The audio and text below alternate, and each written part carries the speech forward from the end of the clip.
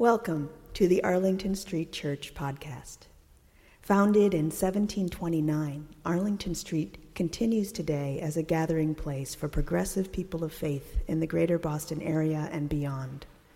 We are located at the corner of Arlington and Boylston Streets, across from the Public Garden in Boston, Massachusetts. Please visit ascboston.org for more information about this historic Unitarian Universalist congregation. Arlington Street Church, gathered in love and service for justice and peace. Balance is overrated.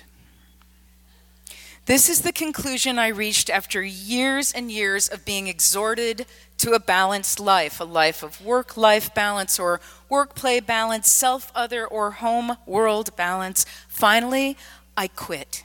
I quit chasing it. I didn't give up on that elusive ideal because it was too hard. I quit because it finally occurred to me that I find the whole idea of the balanced life a bit boring, actually.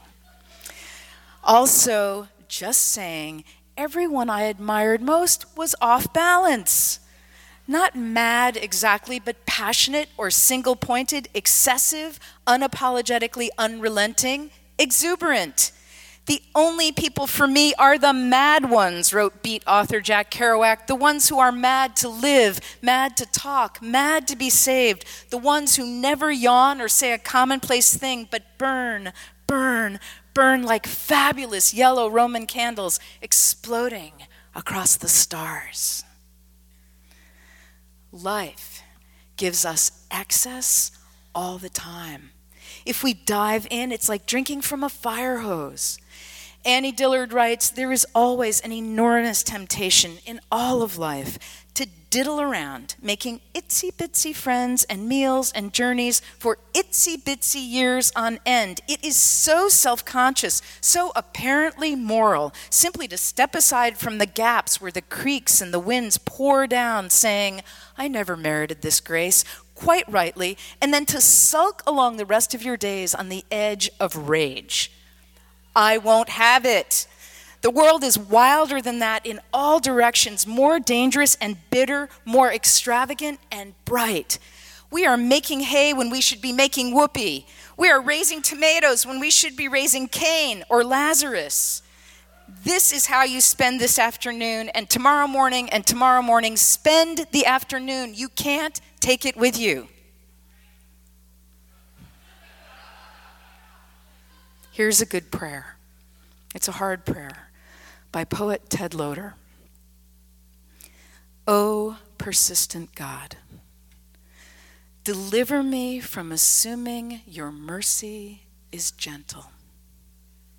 Pressure me that I may grow more human, not through the lessening of my struggles, but through an expansion of them that will undam me and unbury my gifts. Deepen my hurt until I learn to share it and myself openly and my needs honestly. Sharpen my fears until I name them and release the power I have locked in them and they in me. Accentuate my confusion until I shed those grandiose expectations that divert me from the small, glad gifts of the now and the here. Expose my shame where it shivers, crouched behind the curtains of propriety, until I can laugh at last through my common frailties and failures, laugh my way toward becoming whole. Deliver me from just going through the motions and wasting everything I have, which is today a chance, a choice, my creativity, your call. Oh, persistent God, let how much it all matters pry me off dead center, so if I am moved inside to tears or sighs or screams or smiles or dreams, they will be real, and I will be in touch with who I am and who you are.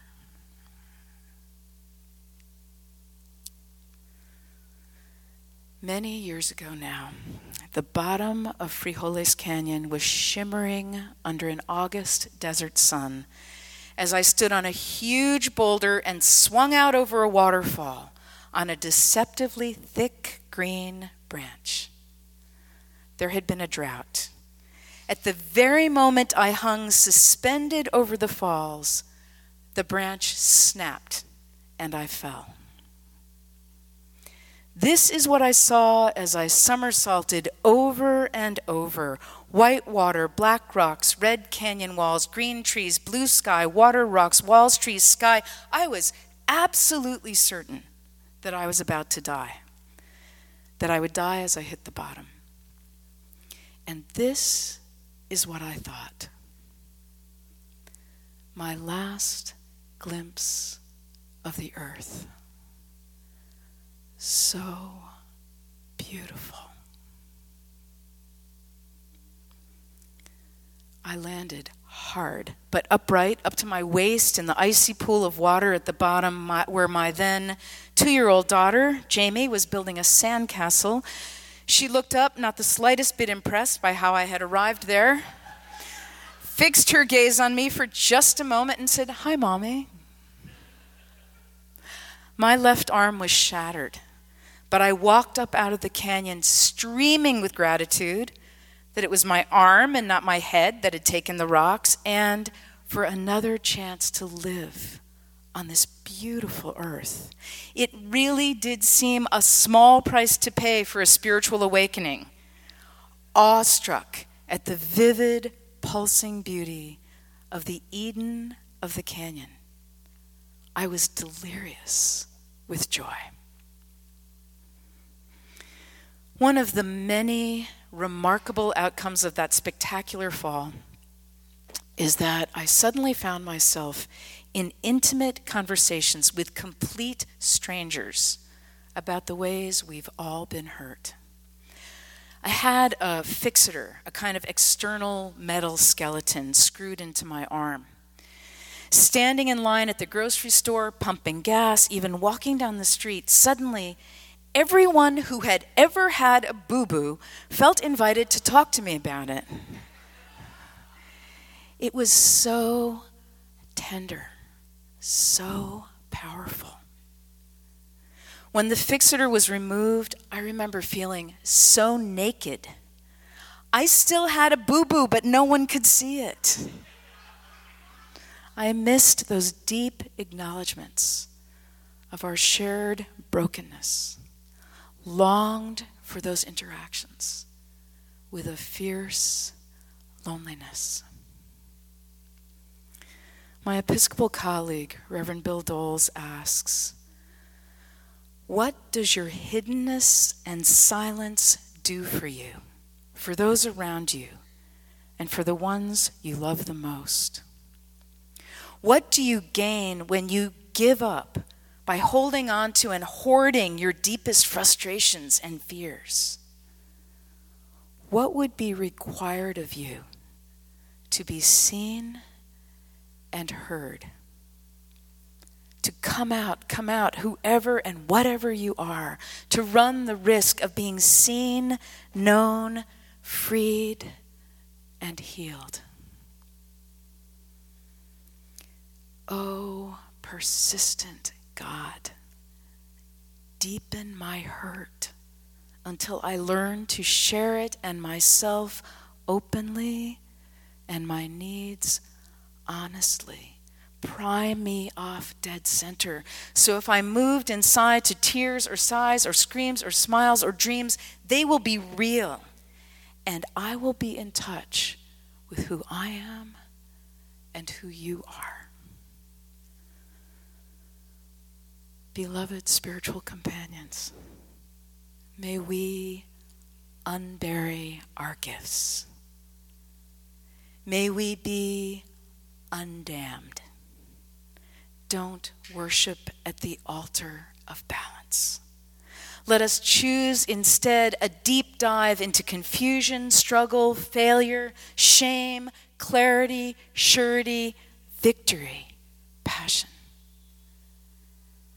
May we be grateful and awestruck and joyous. Amen.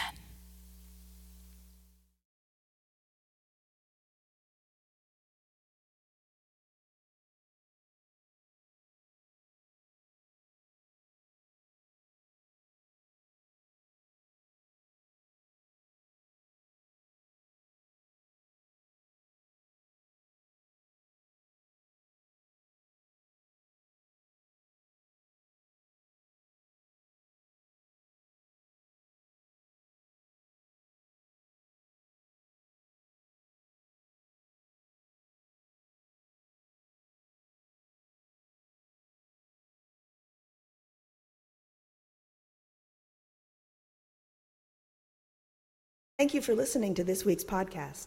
We would love to hear from you via email at office@ascboston.org or through our Facebook page.